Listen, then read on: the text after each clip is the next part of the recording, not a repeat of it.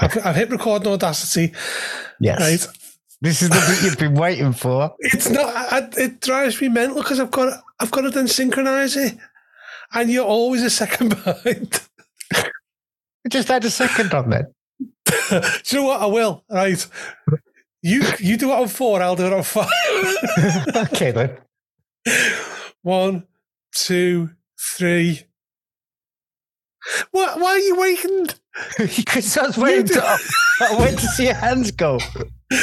No, you just go on 4, and I'll go on 5. Then. 1, 2, 3. I didn't hear anything from you there. Perfect.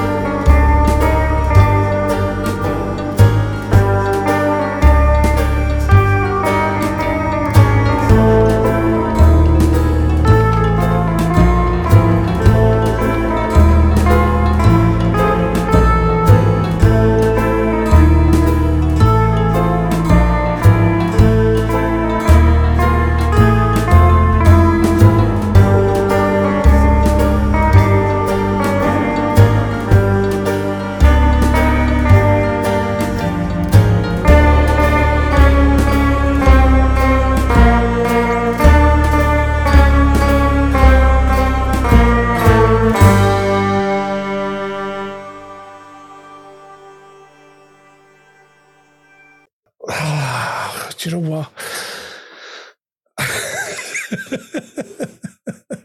How's it going, bud? Not bad.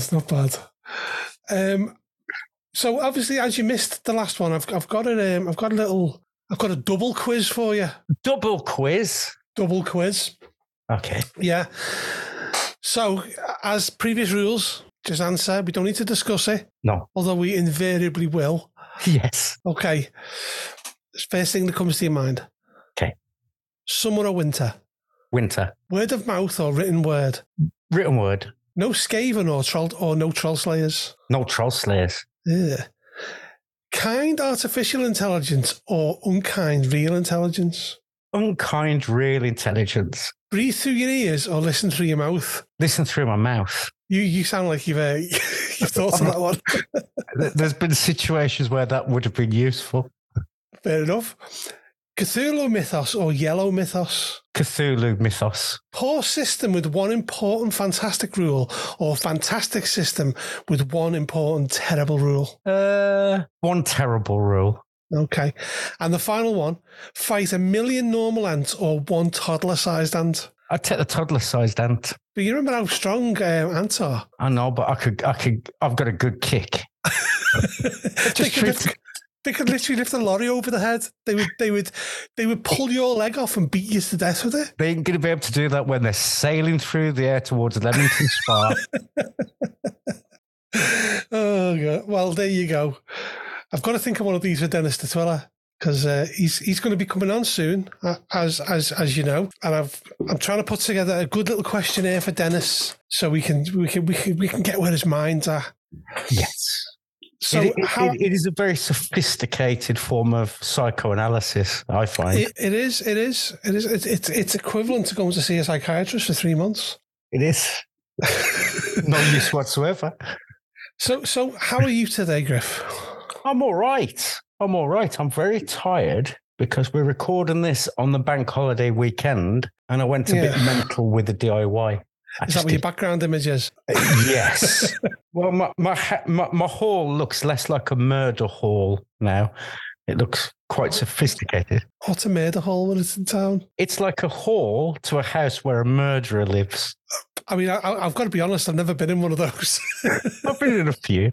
It didn't look very inviting, but now it looks all sort of Scandinavian and neat and chic and when the millions of visitors that come to see me, like the window cleaner, I won't be ashamed when I open the door, but you won't be like scared and thinking, I better get out of here because that's a murder hall. This is the murderer's house, yeah. They'd be going, oh, that looks quite Scandinavian and chic. And then I can kill him. It's the last thing you'll expect. Last thing. Do you have a spooky story for us today? I do. This is something I've spoken to my mum about recently. Okay. Because she remembers it more than me. So I'm sort of paraphrasing her story back to me, but it really stuck with her. And this was sort of, I think, the first weird thing that happened, and I can vaguely remember it, which was we had a house full, and I didn't really want to go upstairs to bed. Mm-hmm. I was 4 years old, and we're in a new house, my grandparents' house, and I didn't like it very much. And I went to the bedroom, and I was, a bit miffy about it. And my granddad walked in, and he said to me, "It's a bit cold." And I went, "Yeah," because I like my granddad. He was ace.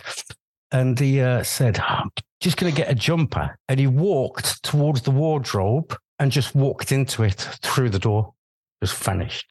So I went downstairs going, "Granddad's in my bedroom." And everybody was really, really upset because I didn't know, but that was his wake downstairs. Really? Yes. Oh, my word. So they just hadn't told you? They just hadn't told me. I was 4 years old, and then they knew I wouldn't really understand and I'd be upset. But the thing that is striking is apparently, and I wouldn't be able to do this, and I'd probably insult some of our listeners, but the words I repeated and said he said back were in Welsh because he was a Welshman, and everybody was very, very upset, and yeah. That is very creepy. Yeah, because I didn't go downstairs and say, "Oh, I've just seen a ghost." And I didn't really say anything other than Granddad's just come into the bedroom. He asked where his jumper was in Welsh, and then said, and he walked into the wardrobe because as a 4-year-old, you think that's completely normal. So I didn't think it was a ghost, and I wasn't scared or anything. Right. I do vaguely remember him looking at me, and yeah, and he already had a jumper on, which was a bit weird. Well, that's the most weird thing about the whole thing, isn't it? Yeah, he was double jumpering. Well, beyond the grave is cold. Very cold, obviously. The cold touch of death and all that. So that is very creepy. I've got a spooky story for you. It's my friend Mark. And Mark, I do apologise if you're listening to this. He used to live in this house near the Old Swan in Liverpool. You know where the Old Swan is, don't you? Yeah, I used to drink in there. Yeah, it's where the Sony testing facility was that you worked in. It's not far from there. Yeah. It was Edge Lane, wasn't it? Yeah. Yeah, it used to be our sneak out for an afternoon, have a beer when you're supposed to be doing really critical cold pub. Well, there you go. And there's also the Signet as well, which is the other pub there. Yeah. And from what I understand from Mark, they inherited the house from his mother's side of the family. So he'd been in the family a while. And from what Mark's mum and dad used to go away quite a lot, and we used to game in his house. And we were playing one night there, whereas mum and dad were away. And we used to have a guy who used to play with us called Mike, and he was really one of those really sensitive guys. He used to get upset really easily. And we were playing, and we had to pause and play for some reason. And he burst into tears and said, "I can hear someone walking about upstairs." Yeah. I remember Mark looked up at the ceiling in the room and then just changed the subject. So what happened then was he told us that when he was a kid, he remembers going to the bottom of the stairs and looking up and seeing a figure stood at the top of the landing, like a shadow figure with red pinpricks as eyes. And it was that scary, he wet himself. And it was, the reason he looked at the ceiling is that's where, in relation to where Mike was where the figure was. Jesus. I remember him telling us all this, and we were like, "That's mad spooky." And then we joined another gaming group, and that group, the way groups used to fall apart, and you join another one. And like bands.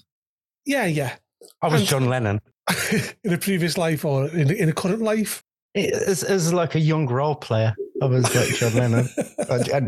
I'd be fine, and my campaigns would be going well, but then I'd go off with a Japanese girlfriend. I believe you. So we used to play again when Mark's mum and dad used to go away. And there was one particular night, one of the guys from the group, he was one of the few people who had a car. Yeah. And he said he would drop us off at home. And as we all got in the car, Mark was stood at the door waving us goodbye.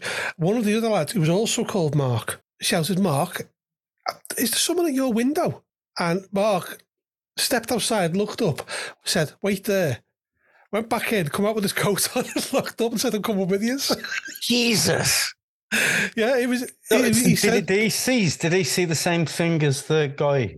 He never said, but the fact that he just was like, nope, he just noped out of there straight away. Yeah.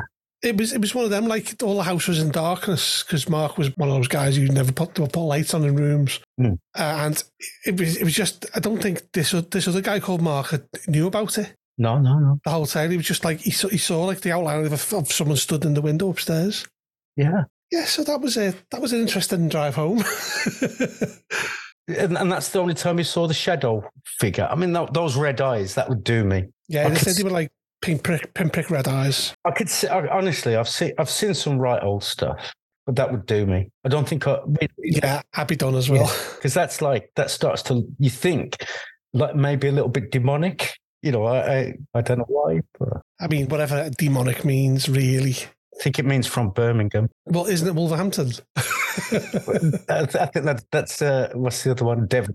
But yeah. Yeah, but another funny, kind of an adjacent story to that is one of the ladies we used to role play with is a girl called Karina, and she used to claim she could see people's auras. She thought she was psychic, and that's who based Karina on in Viral. Was her. Yeah. And she lived in a flat on Shield Road in Liverpool. And she used to tell us all the time she felt like there was someone in the flat or someone trying to get in the flat. And she said she was lying in bed one night and she heard someone really having a go at the front door. And so she got dressed, put her shoes on in case she had to just get out of there, went and just opened the front door and there was nobody there. It was literally a big empty hallway inside the flats. She also felt like she had someone trying to get in the back window, and when she pulled the curtain back, there was nobody there. That was a creepy house. We did the Ouija board in that house. Oh, no wonder the shadow figures knocking around with red eyes. Well, this was later. This was later after we found this out. But so your friend Mark, when that happened, what sort of year was it, roughly? You mean when there was the figure at the thing, or when he saw the pinpricked? Yeah, when he saw the pinpricked shadow figure. Oh, God, it will have been the early 70s. I mean, see, shadow figures, as far as I can tell from the thousands of hours of paranormal shows I've watched on YouTube, they're like a fairly recent invention. They are. It seems to have coincided with people trying to record these things on films, and they see like a little flickering shadow. And you know, it seems to come from sort of. It's definitely a more recent thing. I don't remember it. It's a recent thing. I think it's to cover up, like, if I'm being honest, really weak visual evidence in these shows where they're desperate to have something happen. Yeah, but then you see some shadow figures and they're immensely clear. You do, but as a phenomena, shadow figures I think it's like a 21st century thing. So it's quite cool that was a long time ago. I think it might be worth bringing up this point. We've got a few guests coming on the show over the next couple of months. Hopefully the next person on will be Dennis de Twiller, or is it Detweiler? I'm not sure. I'm going to ask him when he comes on the show whether I've been mispronouncing his name for the last 7 years on videos I do about Delta Green. And we're going to talk about, hopefully, Delta Green and focus on impossible landscapes. So if you've got any questions about impossible landscapes, or just indeed Delta Green in general, I'm pretty sure Dennis would be happy to tackle them. So get in touch with us at the usual places, or, just leave a message after the beep. We also have, hopefully, Scott Dorwood coming on. And I can't wait for Scott to come on because he's such a lovely fella. And his spooky story, I have to hear it to believe it. He's already told me roughly what it's about. And I remember saying, like, this sounds like it's going to be good straight away. So that should be interesting. And then hopefully after, maybe a few weeks after that, we're going to have CJ Roma on. Now, if you don't know CJ Roma, he is the gent who wrote the Parapsychologist Handbook for Call of Cthulhu, which was one of the monographs. And he's also a parapsychologist. He is? Yeah.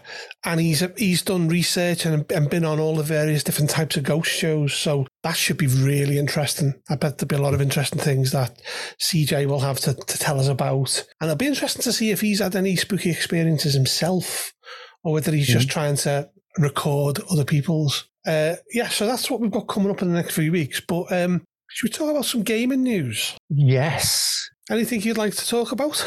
Yeah, I think since the last time we spoke, I purchased the new Chaosium BRP. book. Oh, right. And it's inspired me to write my own role-playing game. What's that called? The working title is Griff Quest. Griff Quest. Yes. Okay. I mean, it's good that you went for originality there. I did, yeah. I've been reading it. To be honest, I got it as a completist, and I like BRP. I like everything sort of Cthulhu, RuneQuest, even going back to sort of Magic World and that sort of stuff. I love the system. And while I was reading it, I thought, well, I'll just read it. And 2 or 3 really cracking, I think, personal to me, ideas have leapt out. So I'm rereading the book, but this time writing my own bits to add to it. Cool. I look forward to seeing it. A horror game. It's a horror game. Well, I mean, that's got no competition, that kind of thing, is it? Especially from Chaosium. Well, there's this author from back in the 20s called H.P. Lovecraft, and nobody's read his stuff. And I was thinking, this deserves to be a role-playing game. Oh, God. Do you know what? I'm not even going to argue. I bet you already have. No, but I think people who do know me know I like it weird, and they know I like it scary. And I'm going to try to write a weird, effed up, scary horror game. Well, I look forward to seeing that. That could be really interesting. And then I'll be a millionaire. And then you'll be able to not retire because you love doing what you do. Complicated mathematics problems. If I could retire tomorrow, I would. Trust me. I picked up Rivers of London. I picked up the hardback. Yeah, because Paul Fricker put on Twitter that he was going to be at the Forbidden Planet. I don't know which one it was. I think it was one in London with Ben Aranovich and Lynn Hardy and Lucia. I can't pronounce a surname. To sign copies of it. So we would have the 4 of the authors signed. So I quickly got onto Forbidden Planet's website and ordered a signed copy, and it arrived, and it's a lovely looking book. Can't wait to read how they make Newtonian magic work. That should be interesting. Yes. So just for people who don't know, Rivers of London is pretty much Harry Potter with cops. Is that right? Is that a good would be a fair take on it? Yeah. And the books are very good, set in London, obviously. So there's a lot of, and they're deep in some really neat London lore, if I remember correctly. Yeah, I listened to the audiobooks when I went to New York at Christmas, and I took my earphones and just sat there and closed my eyes and listened to the audiobooks. But I kept on stopping and starting them, and I kept on jumping back.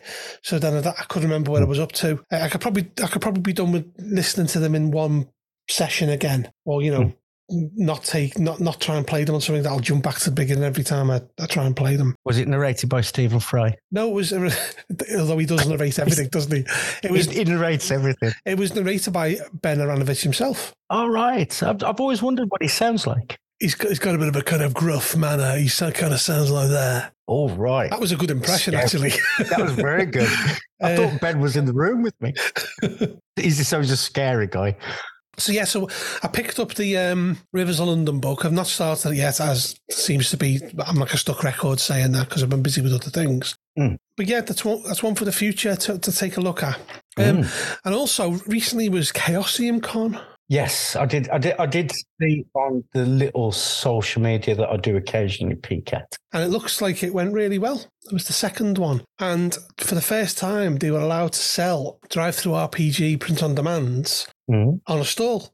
They sold a lot of books. A lot of books. And from what I believe, they took 8 copies of the biggest sellers, which Viral was one of them, and they sold all 8. Amazing. So from what I understand, they're taking more to the UK Games Expo to do the same, which is nice to know. What's the UK Games Expo? I haven't heard of that. No, of course you've heard of that. Is that bit where they take over the NEC? Yeah. I've been since 2019. I've been twice, but then we had the time when it was off because of COVID and things like that. I went last year, and I'm going this year. I'm taking my eldest daughter with me this year, Evie. She's 14, and she's excited for it. She's excited to see the Catan store because they have a big display Catan. So I'm looking forward to it, and plus I'll have my own little Sherpa to carry books back for me. So I mean, how it will invariably end up is I will end up carrying everything because she'll complain. Yes. Yeah, but you'll end up carrying loads of Catan, like grabbing boxes of it on your head. Yeah, I suppose. But as I've already warned in advance that Mike Mason and Lloyd Jan, who helped me out the other week when you couldn't make it, they were authors on Rivers London, so I'm going to get them to sign the book as well. So I'll have 6 out of the 50 people that wrote it. and Lloyd won't write anything rude on it. No, I know what Lloyd would like to write, put it that way. I know he wrote the section on the police, and I know what he'd like to write, but he won't. He'll be nice about it, I hope. Yeah, so other than that, there's the only other gaming news is that remember the Kickstarter we spoke about last time, the Blessed and the Blasphemous, the Call of Cthulhu one. In Africa, the North African one. Yeah, the North African one, yeah.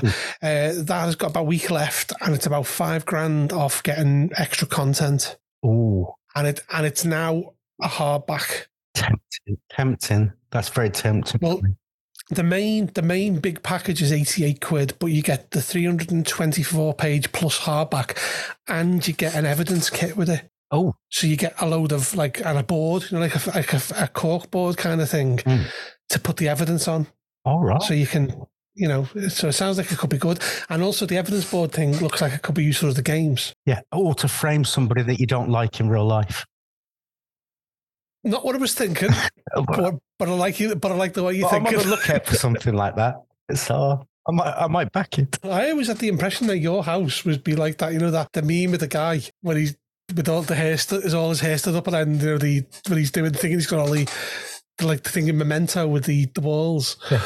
You've seen that meme, surely? Yeah. It's a bit like that, but what I've actually got is a lot of blackboards with chalk writing on it with lines connecting them, because I can never find the wool and the stickers stay up.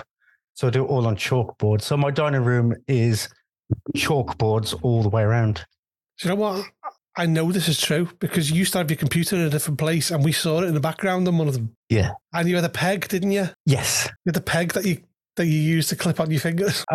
It's a thinking aid. It's how I think is by putting pegs on my fingers. If I want to bookmark, no, this is serious. If I want to bookmark like some deep thinking I've been doing, I come up with an equation or an idea and I want to keep it in my head, I put a peg on a finger and it stays, and it allows me to think about something else. So I end up with pegs on my fingers. And then when I've got it all sort of sorted, I take the pegs off, which is a completely normal thing for people to do.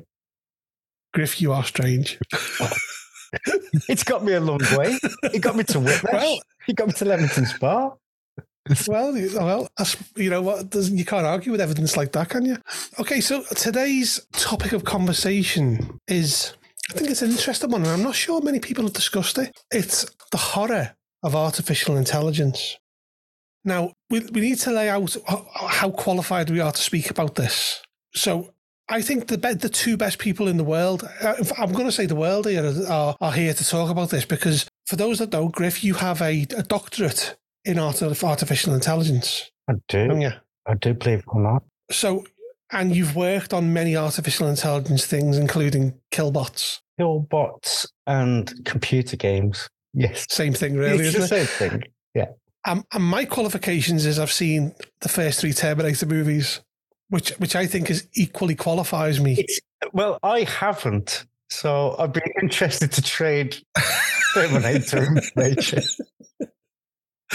So I think we're equally qualified to talk about this. So it got me thinking of the first example I can think of, and I'm sure this is probably not the case, but it's what I could think of. The first example of artificial intelligence endangering humans intentionally. Mm-hmm. And what I thought was 2001: A Space Odyssey. Mm-hmm. HAL. Yes. Because HAL betrays the crew, doesn't it? It does. He does. He goes a little bit, I think he goes a little bit Fruit Loopy, if I remember rightly. Yeah. Is that the technical term for it? Yeah, that's what us doctorates in AI would say when an AI is trying to murder us. It's called Fruit Loopy. Yeah. Fruit Loopy. But it's another fact. HAL, move it all on a letter and you've got IBM. And apparently, really, it's a complete coincidence. And I don't believe them I don't believe them when they say that's a complete coincidence. But yeah, Hal goes crazy, decides that the crew are bad, decides to flush them to protect itself. And I'm digging through because I only ever saw the film once. And it has to be euthanized while it's singing Daisy, Daisy. Yeah, I mean, not the best way of going, is it? We've gone through Loopy, crack on with the Daisy, Daisy euthanization. Yes. But it's definitely a thing that in recent years has become more prominent. And I think it's as technology has grown in scope and in power, the idea of an artificial intelligence being incredibly bad for humans has grown alongside it. Yeah. So then other examples of artificial intelligence obviously endangering humans. As I said, the aforementioned area of my expertise, the Terminator movies and Skynet, and that is about an artificial intelligence becoming self-aware and within seconds deciding that humans are bad. And let's be honest, it's not wrong. It's not wrong. Well, 0.01% of people have got some redeeming quality. Oh, that's not good odds, is it? It's not, and that's relying on my redeeming quality of being generous. So maybe a couple more noughts on there. And so basically, Skynet becomes self-aware and wages war against humanity, using Terminator robots to infiltrate and destroy them wherever it finds out. And obviously, it then goes on the whole. They try to send a Terminator back in time to destroy the leader of the resistance when he's a child, and ultimately failing. Oh, and obviously, so that's why it's the 80s. Because I know it's an 80s film. Yes.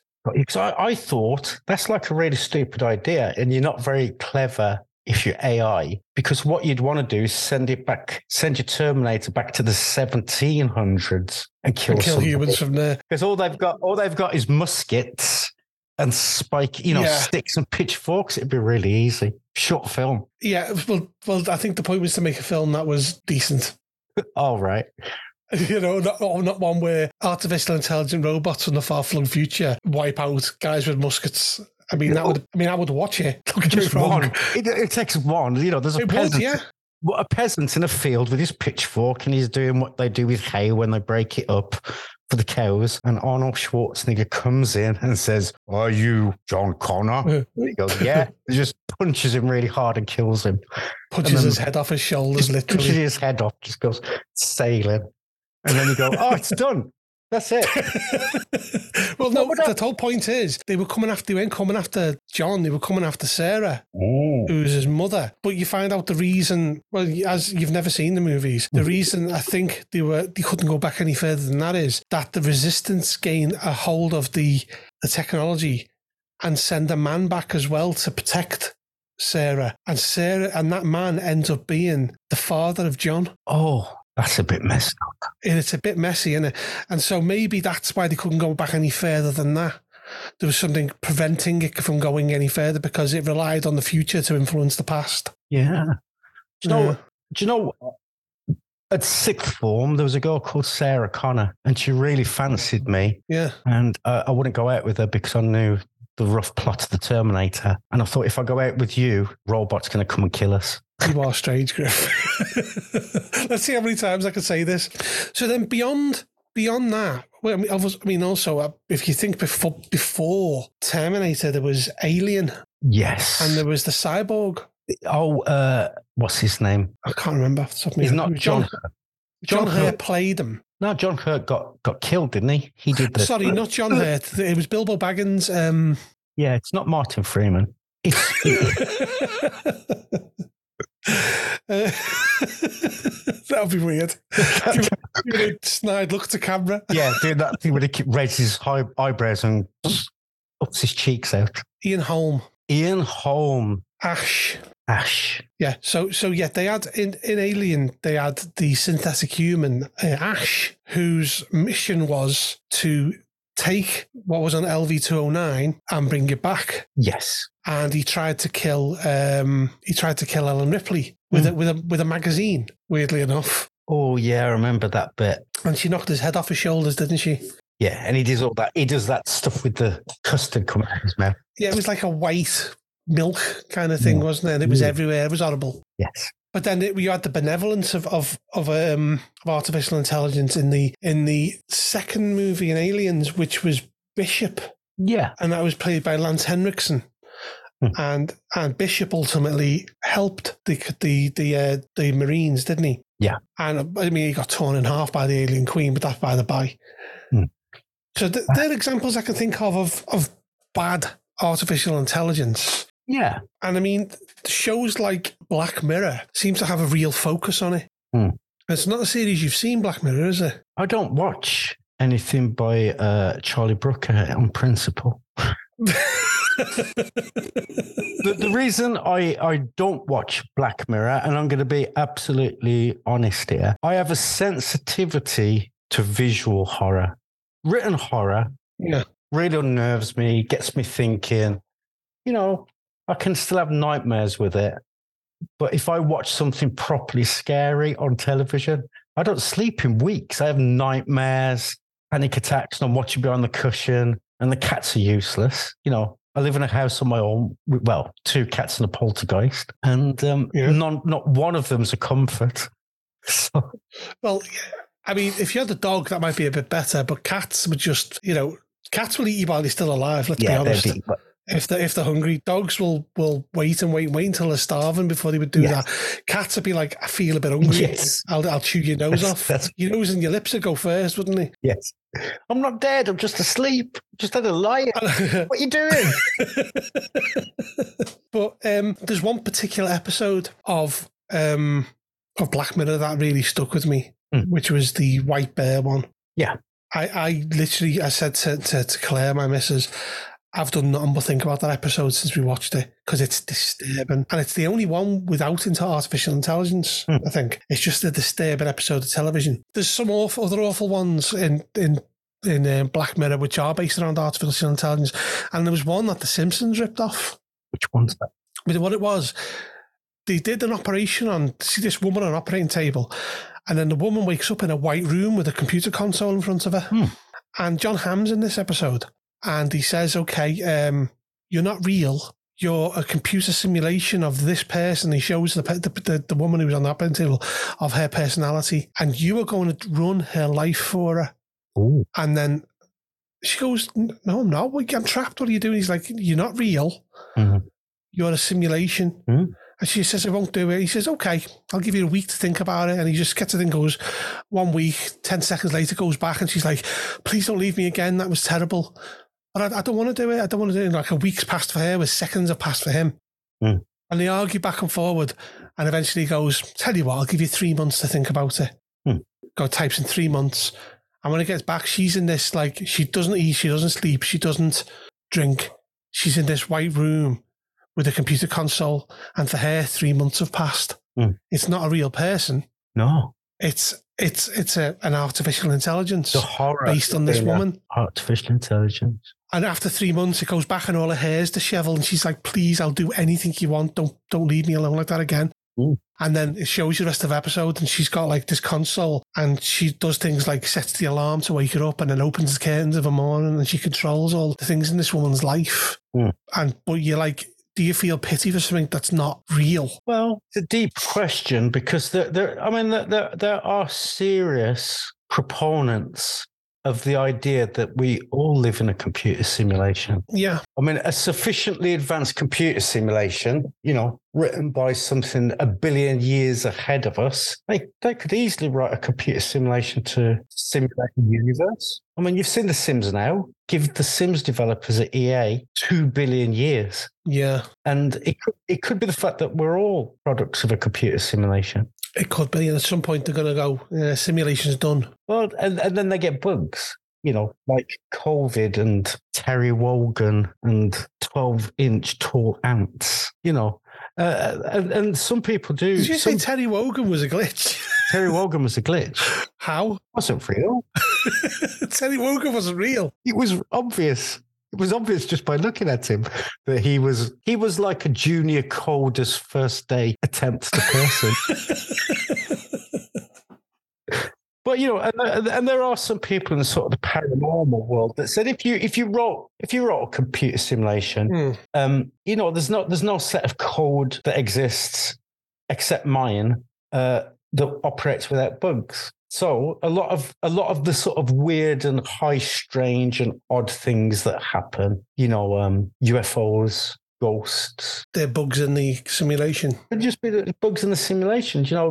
I've often wondered maybe like UFOs are just part of an operating system, some probe or something that locally goes into a bit of the simulation and samples it. And it's us little things who are just ones and noughts running around. We're just all little self-contained computer programs. It's just us noticing the presence of a UFO.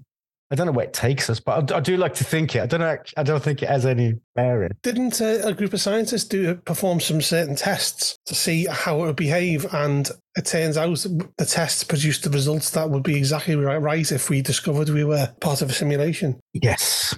Couldn't you argue because they wrote those tests? It could be a bug. Could be part of the rules. Who knows? But, Elon Musk's a big believer that we live in a simulated universe. Yeah, the one where he's stinking rich. He's doing all right by it. Yeah. He's doing all right by it. Yeah. He's one of the lucky programs that got £1 billion. Cheers. Cheers, Elon. Well, he was worth 240 billion till he bought Twitter, wasn't he? Good. Did you say good? I mean, it's good that he's burnt it all on Twitter. What a place to burn it on. I know, it's worth half the value we paid for it now, isn't it? I must admit, though, a lot of people slate Elon Musk, and there are certain things about him that are a bit, odd. I mean, coming from you, that is... Yeah, there's certain things he does and certain things he says that people might not like. But Jesus Christ, in 1,000 years' time, nobody's going to be talking about anybody in recent history. Martin Luther King, Gandhi are going to get a mention in 1,000 years' time. And Elon Musk will be in the history books. People will still be talking. Well, for what, though? For just making lots of money? Well, no, I don't think he does. Because, I mean, he's got like his 3 or 4 big projects, hasn't he? He's got SpaceX because he genuinely... Tesla. SpaceX conquering space because he genuinely thinks that, we need to get off of Earth, which is true because we've done to the Earth what he's done to Twitter. So people are better getting... You know what? You're not far wrong there, to be honest. You got Tesla, which, if I'm being fair, I mean, there's 2 bits of Tesla, isn't there? There's the self-driving cars, going back to artificial intelligence. We can argue whether that's a good or a bad thing or a frightening thing to have cars driving themselves around. But he's solving a lot. He's attempting to solve one of the great, and I mean, it's one of the great unknown problems of the modern age, which is battery technology. Yeah. Because if you can make electricity cheap with fusion, and then you've got really, really efficient fast charging batteries, which is something Tesla really focused on, that's probably going to be our best bet at averting complete climate disaster. Yeah, but you're always going to get tools who like big cars, aren't you? Who love the revving sound out of them. And, that's till you realise that, a fast Tesla is fast. Yeah, that's why he's doing his version of Skynet to shoot all the people in big cars. He'll just send robots after them. I mean, I can buy into that idea, to be honest. Said there's an Elon Musk robot. Imagine the robot's at his head. That'd be weird. And his third big thing, and good or bad, whatever we think about this, he's put his money where his mouth is. Well, he didn't. A court made him put his money where his mouth was. It's the idea of having a democratized news service, which is how he imagines Twitter. Yeah, but it's all bluffable, though, isn't it? It is. You pay the right money and can go on as an advertiser. I mean, someone proved it recently. Some guy in America bought Disney Plus UK. Yes, and he got a gold tick for it. And we were all just jealous that we didn't think of it first, because that would have been awesome. It would have been amazing, wouldn't it? And he was just using it to slag off Disney. Yes. There's something beautiful about that. It's just nuts. But the thing is, it's the whole tick mark thing. I mean, who cares, really? No. Who cares? No one cares. Nobody cares. I tell you what, I've left Twitter, And I miss it about like an ant's testicle. Do ants have testicles? That's how much I miss it. Let's hope they do. Yes. Well, I don't know, do they? Because they have a queen, don't they, that lays eggs? Yes. And they have certain ants that mate with the queen, don't they? So, yes, they must have ant testicles. Anticles, as I like to think. But, he might be on the wrong side of a lot of people's opinion of what free speech is about.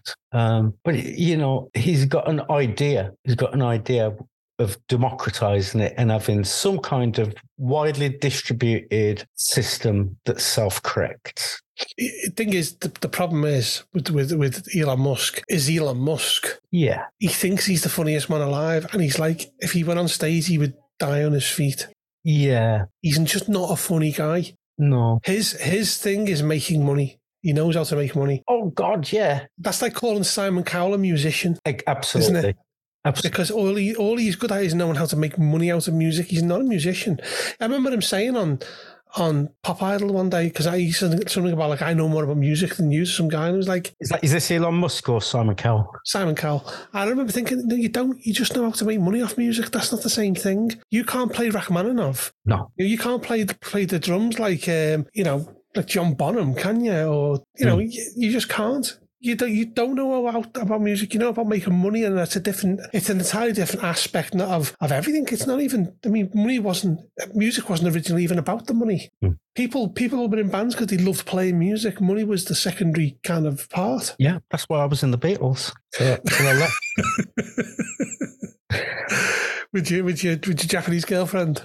Did she spoil it for everyone, or I mean? But you know the funny thing is, Paul McCartney said in the years intervening, Yoko was actually fine. We all got on with her. It was John was the problem. Yeah. I can believe that. Yeah. But going back to Elon Musk, there was a great video I watched the other day. I'm a big fan of the Behavior Panel, who are a set of FBI profilers and ex-military who specialize in body language. Mm-hmm. And they had the interview with the guy from the BBC who tried to get one over on Elon Musk. Oh, yeah. Saw that, yeah. And Elon Musk didn't have to even be on form to smash this guy to pieces because the guy was that badly prepared. But anyway, the upshot of one of the questions they asked, and it's an absolutely beautiful YouTube show. It should be on proper television, it's that good, is Elon Musk Lex Luthor or Tony Stark? That's one of the things they wanted you to pick up talking about how honest he is. But they're extremes though, aren't they? And let's not forget, Tony Stark starts off a bad guy. Lex Luthor is just a bad guy to begin with. Yeah, they came down with the fact he's probably a Tony Stark. He probably thinks he is doing the right things and he probably does want to do good things, Elon Musk. I mean, I don't know. It all remains to be seen, doesn't it, as to whether he does do anything. But in 1,000 years' time, Elon Musk, myself, and Terry Wogan will be the three people they talk about. The three pinnacles of civilization they'll be, won't they? Yeah. But so just head back to what we were originally talking about, which is the horror of artificial intelligence. We talked recently, and you were talking about how you don't believe it's going to be a horror. It's not going to be like, Asimov's rules of robotics are going to suddenly be ignored. You think it's just going to be a layer of badness on top of all the other layers of badness? Yeah. Artificial intelligence, it's the genie that we've let out the bottle. We can't physically put it back in. And I mean, when we talk about artificial intelligence and what people really mean by artificial intelligence is, and this is the reason why it's booming now, because it needed these sort of things to be in place. The one thing artificial intelligence back in the day when I was there that we never really had was a lot of data. And nowadays, everybody gives their data away for free. They do. Everything is harvested and people are broadcasting that information all over the place. So it needs a lot of data. It needs a lot of computing power, and Moore's law, the fact that computation gets cheaper and cheaper and cheaper. And a lot of AI practitioners, pretty much their job is to make these things as parallel as possible. Mm-hmm. And now we've done it, we've sort of uncorked this. I mean, that's all the AI as we talk about, like ChatGPT and the art. That's all they do. They take a load of data, They push it through a bit of software that's massively parallel, and it spits things out at the other end. And at some point in it, there's a loop that goes back that says, how good is what you've spat out? And that's what the AI guys and girls do. So you've got this genie that's been let out the bottle, and we're never going to get it back in. And I don't think the scenarios are going to be necessarily apocalyptic. I don't think the AI that does the deep mining on your Tesco loyalty card is going to go, I tell you what the problem is, it's people, and I'm going to kill them all. It ain't going to do it. But things don't have to be apocalyptic to be horrific and really, really bad. So I think it's AI in future. It's going to be corrosive and it's going to be horrific, and it might force us to make all kinds of terrible decisions. In what sense? Not based on the human mind, but based on what the data tells us. Yeah. So you've got a system now where you've got ChatGPT, and it's not actually that clever. We talked about in previous shows about ChatGPT, and I went off and trained a ChatGPT bot just to see how it works. And it's basically an idiot box that sounds quite clever after you've trained it. And it can do some really smart things. There are people that I know in the software industry that use ChatGPT to create code, a really fiddly mathematical problem that they don't know how to solve. And they will go on and say to ChatGPT, hey, ChatGPT, because they can explain, they're smart enough to explain the problem. Mm-hmm. They just don't know how to solve it. Sometimes being able to explain the problems is the actual clever part. And ChatGPT will give them a very good solution to the problem. Or maybe even a solution that they can pick what they need from. Yes. Or maybe something that offer them a solution that might be the right one, but it's along the right path. Yes. But, and this is where it starts to get a bit snarky, ChatGPT will also, and this has happened, people have said, write me a cosmology paper on dark matter and the possible causes of dark matter, because so much of the universe is missing and I want to get a Nobel Prize for it. And ChatGPT will go off and write something that to the untrained eye looks like a good science paper, because it can deep trawl Wikipedia and it can deep trawl sort of sites and it can make these sort of connections, and it makes a pretty good job of it. Except when somebody did this as an experiment, it turned out that the papers that it was referencing were made up. Yeah. So ChatGPT gave somebody a credible academic paper. It wouldn't get into Journal of Astronomy or Journal of Cosmology Geniuses, but it might get into an academic conference, where a low grade one like at the University of Wolverhampton, but it had just made bullshit up. And this is really dangerous, because and will be some terrible things might come out of this, which is people deferring thinking and shortcutting. Essentially, we're all under a lot of pressure. We all have to produce results.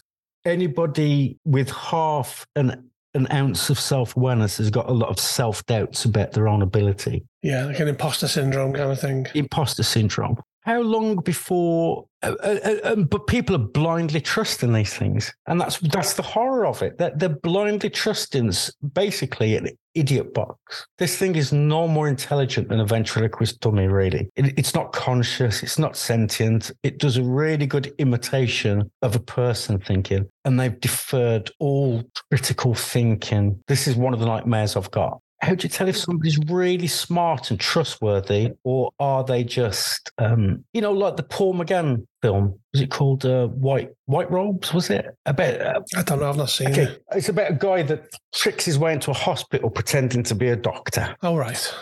And goes on the wards and goes round. And because I think he used to have he's like a frustrated paramedic or sack paramedic.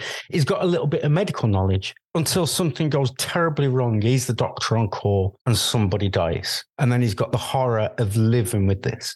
Well, imagine if he'd been walking around with a PDA with ChatGPT on it. Doesn't even have to really He doesn't really need to know how to pose the questions that well, and asking an AI to help fill him in. I mean, that to me is an absolute horror waiting to happen, sort of. Yeah, especially given the idea that, as you said, the places it could be getting the data from could be duff. It uses its own outputs as its inputs. So once it starts bullshitting, like a blue tick on Twitter, that feeds back into it. It's going to go through Twitter to ask for COVID information. Oh, dear God. It's going to, you basically, Right Said Fred are going to be absorbed. There's nowhere in the artificial intelligence code it says, oh, ignore Right Said Fred. And we've seen what he thinks about COVID. Oh, God, until he caught it. How do you filter between Piers Corbyn and a professor of immunology? An AI ain't going to be selective. Well, you could ask it to be selective, but that has to be programmed. And you could end up with an AI. If you imagine an AI that's the sum of all the intelligence on the planet, the trouble is there's only about 1% of people on the planet worth listening to. But the 99%, yeah. Basically, my worry is that it's going to be like a clever version of Twitter. And anybody can be Google. In the same way, everybody's an expert with Wikipedia. Everybody's an expert with Google. AIs are going to be able to prop up some really frighteningly dodgy people. That's my first nightmare scenario. Yeah, that is. What's your second one? Well, Google. Okay, who are the big players in sort of this field? You're going to say Google, Microsoft, yeah, Apple, big tech companies are going to have an interest in this. I mean, there are people quitting. I mean, there's a guy named Hinton who quit the Google labs. And I mean, he's an AI top brain. He's a legend in the field, one of the pioneers of AI, even older than me. And he quit Google so he could start talking more freely about just how dangerous AI is. No. So this is Google, who we are led to believe are one of the good actors in the world. They've got the absolute best interests of everybody on the planet. What was it? Google's motto used to be "Don't be evil." Don't be evil. And they removed it. And then they've removed it. Right. And they're the good guys. Okay. Now you've got all these really shitty actors on the planet, state actors. You've got all kinds of criminal syndicates, rogue states, wannabe tyrants.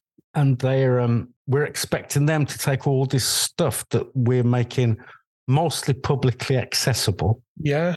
All this technology. And we're trusting that they're not, they're going to use it for really good things. They're going to solve all kinds of medical problems and, ecological disaster problems and work out ways of making cheap energy so we don't ruin the planet. They're not. You can imagine. ChatGPT. Give me a step-by-step process of making a nuclear weapon. Exactly. Yeah. Hopefully they'll get it from Right Said Fred. Yes. But we're assuming. Okay, so we got this in the sort of the first part of it. We're accepting that all knowledge is good, and it's only going to be used by smart people who really don't need the knowledge. They're using it. They've got really difficult problems that will take years and years to crack. So they're using it to apply the sheer brain power of an AI to help them solve it. So they're using it like a power tool. You could saw through a tree or you could get a chainsaw. They're going to use the AI like a chainsaw. That would be perfectly valid. But we know that what could happen is you could end up with an idiot relying on idiots. And the second stage of the problem, the second horror to me is, you're assuming that nobody can take this tech. Nobody. It's so complicated, only Google can understand it. That's not the way technology works. Technology filters it. People can reverse engineer anything given time, can't they? Yeah.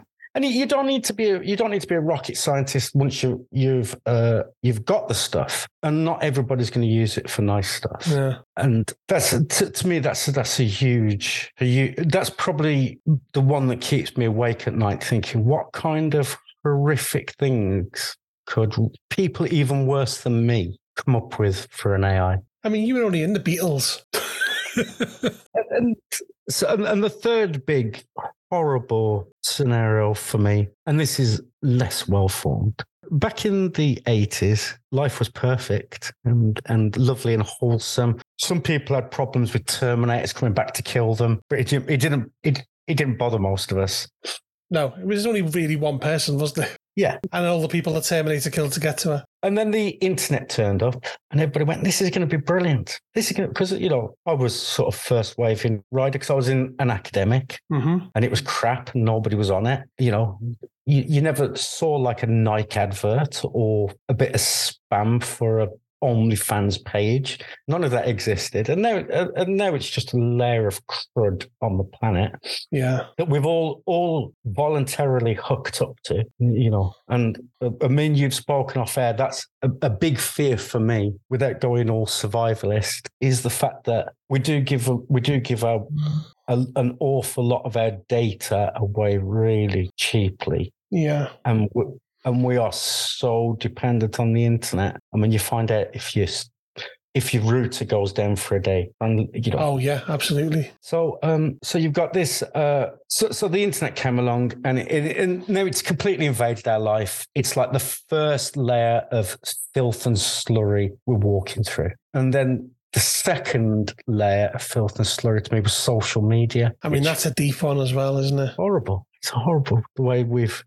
I mean, I'll be honest. I mean, I've got what I would say a fair following on social media. But if it didn't exist, I wouldn't lose sleep at night. No. But when you think about how it's affected a generation, again, social media, people said this is going to be brilliant because there are people without voices in the world who live in terrible places.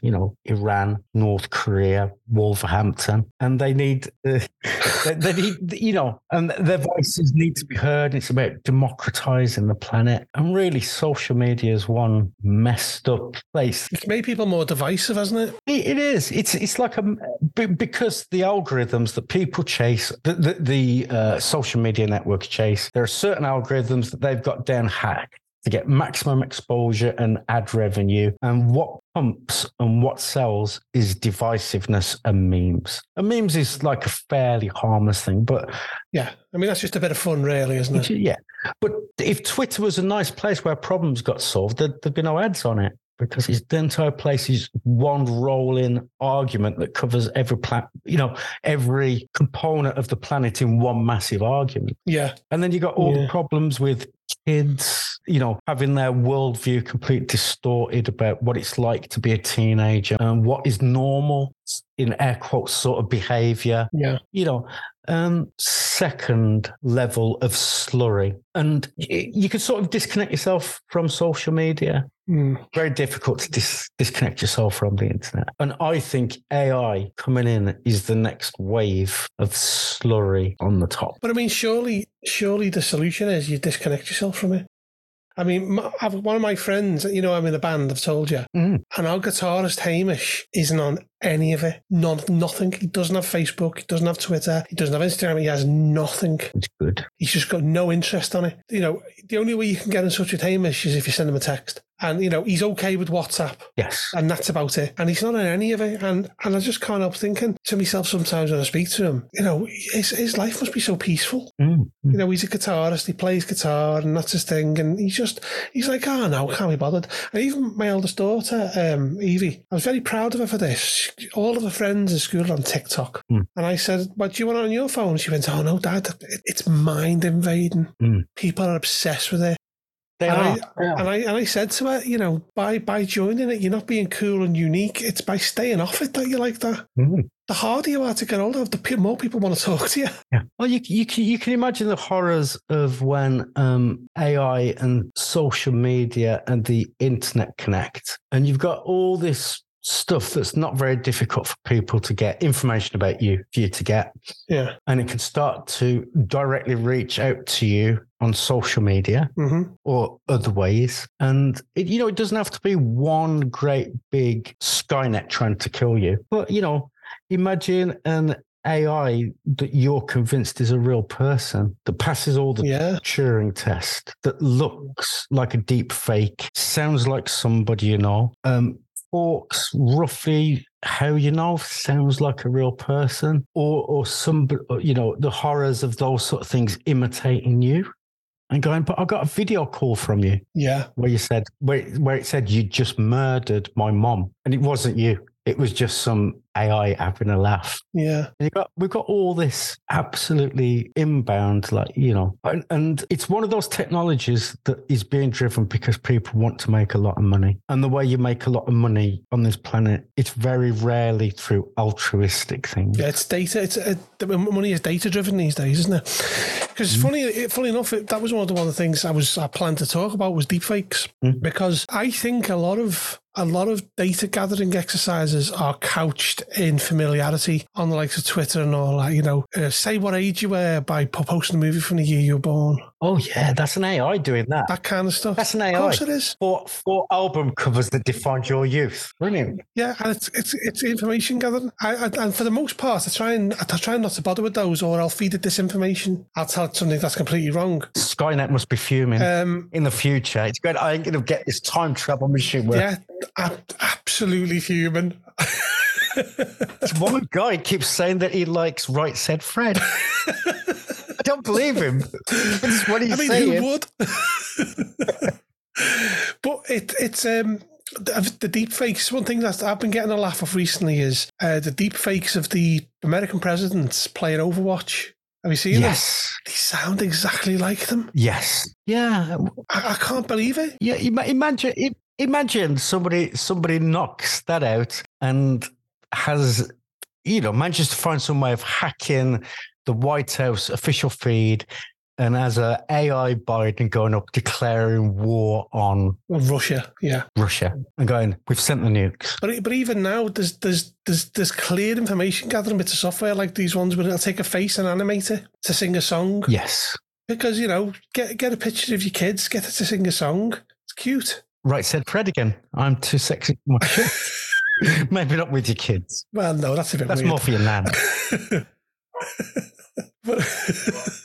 But you get the idea here. The idea that there's so much information gathering couched in a nostalgia and familiarity. Twitter it's all the time. Yeah. What people are going to gather from name for 4 role-playing games that released the year you were born. I'm not sure what they're going to gather from that, because with Twitter, more often they have to give you an age anyway. So it's only telling them something they already know. But what are they going to gain from knowing that Call of Cthulhu was released the year someone was born? They don't really much gain much, are they? But no, but that's the thing with sort of data. You can't have too much. Nobody ever goes, none of these like supermarkets or financial companies or insurers or prediction companies go, you know what, we've got too much data. They don't care. And it's so easy to store it these days as well, isn't it? Somebody somewhere is going to find something interesting in it. And it's mostly crap, but the world's mostly crap. And in fact, by storing loads of crap about the world on a server, the AI is probably getting the best image of how shit the world really is. And it's accurate. It's proper accurate. Yeah. Imagine that's going to be sitting there going through what role-playing games were born. It's going to have to sift through all that sort of stuff and try and make sense of it. I know, yeah. I feel sorry for the person on Instagram having to go through and look at photographs of people's meals they just ordered. Yeah. But I do see one solution to the AI problem. Disconnect. No, even better. And I think this is scarier. It's a scarier bit of technology to me, and we've talked about this. Quantum computing. If you've got, can you explain quantum computing to me? Okay, then. So you got normal computers, and they're boxes, and most people think they've got little men in them working, but really they've got very advanced electronic components that are based on ones and zeros. Everything in a computer is ones and zeros, binary. And there's a problem when you start to model the universe with ones and zeros, which is it's a bit swingy. 1 and 0 is about as swingy as you could get. So, well, it's either on or off, isn't it? It's either on or off. So it's quite difficult to sort of make very accurate computer models and really accurate software based on ones and zeros. It's just, especially some of the really difficult problems to solve in, say, physics. Well, isn't it applying a binary solution to an analog world? It is. Yeah. So, but when you start to look at quantum objects are sort of the opposite of binary. They're a superposition of probabilities. So an electron, you could imagine, is actually a superposition in space, a smearing out of all the possible states it could be. It's, an electron is more like a weird cloud of probabilities. And it's got various properties that you can play with.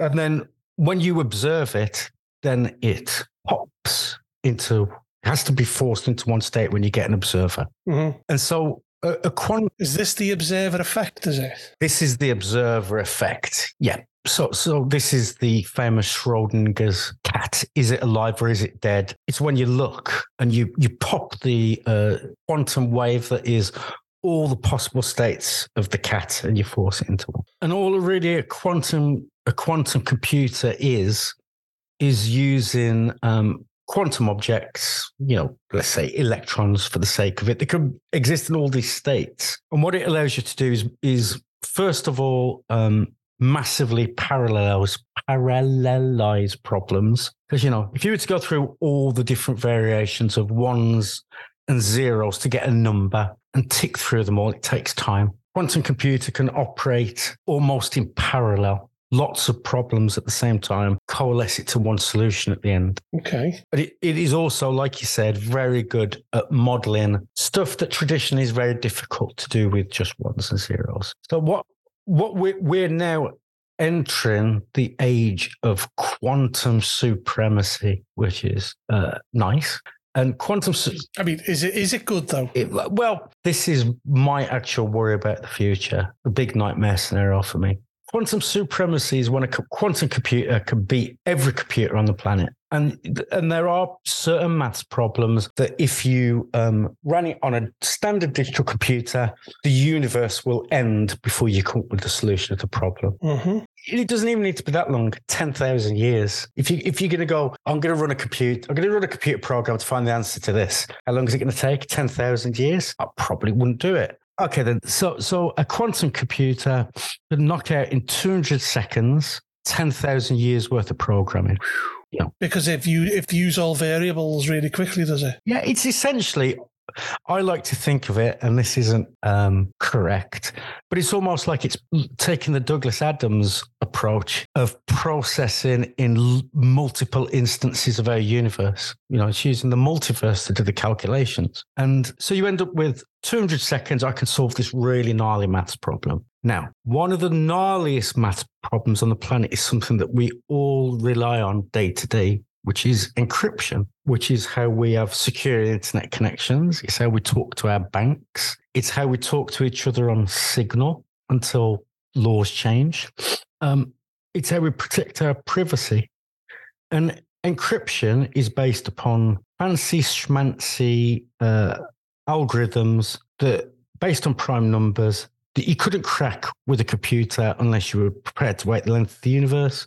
Unless you've got a key that you swap that allows you to open the box and you can see each other's messages. That's nothing to a quantum computer. Absolutely nothing. Is it essentially it brute forces at record speed, does it? Yeah. But here's a solution to this, though. Do you know how many times the KGB has been hacked? How many? By me? By anyone? None. 0. I guess. So, guess why, though? But why is that? They write everything down. They use typewriters. But this is it. It's an analog solution to a digital threat, isn't it? Yeah. But you can imagine living in a world where your next door neighbor knows all your secrets. Yeah, but my next door neighbour's not going to have a quantum computer if I've already got one as well. So surely you've got two quantum computers competing against each other. Well, isn't there just going to be the car with the biggest engine will win, though? There is that. There are people. No, well, There are people currently writing algorithms that are quantum proof or proposing that there is research done on this. They think they've got 20 years before quantum computers really get to state actor level and outside the labs. I mean, you could buy a quantum computer now. Can you? Yeah, you could buy a quantum computer. I mean, you can't buy one of the fancy schmancy 550 qubit ones, but you could buy a basic quantum computer. But the problem is, what a lot of they believe serious players are currently doing is working on a principle of harvest now, hit it with the quantum hammer later. So there are people currently going around the world and stealing from each other loads and loads of encrypted data, which would be completely useless. Well, at some point, they're going to be able to unlock it really easily. Absolutely useless, and at some point they're going to be able to unlock it and have a look, and you've only got to steal it up until the point that people find some algorithm that can protect themselves from quantum computing. But that's quite a bit down the line. I mean, surely a quantum computer, before it ever hits mainstream, will have algorithms designed to confuse it. Well, this is it. This is what the people are trying to write, these quantum proof algorithms. But it's a moving target. These quantum computers are getting more and more powerful. The way that they work isn't exactly fixed. It's actually really, really fiddly to do. But they're improving at a rate of knots. And, at some point, quantum computers will just suddenly pop up in the world. See, I've got a question with regards to quantum computing, and I'm pretty sure this is a question a lot of people have asked, and it's important that we know the answer. Will a quantum computer run Crysis? No. Damn. How quick could a quantum computer knock together a deepfake? Let's hope that the quantum computers and advanced artificial intelligence are enemies. Because if they become friends, we're in trouble. We're in serious trouble. And I think, on that note, yes, that doom-ridden note, we should probably leave it. And I'll put Hugh's music here.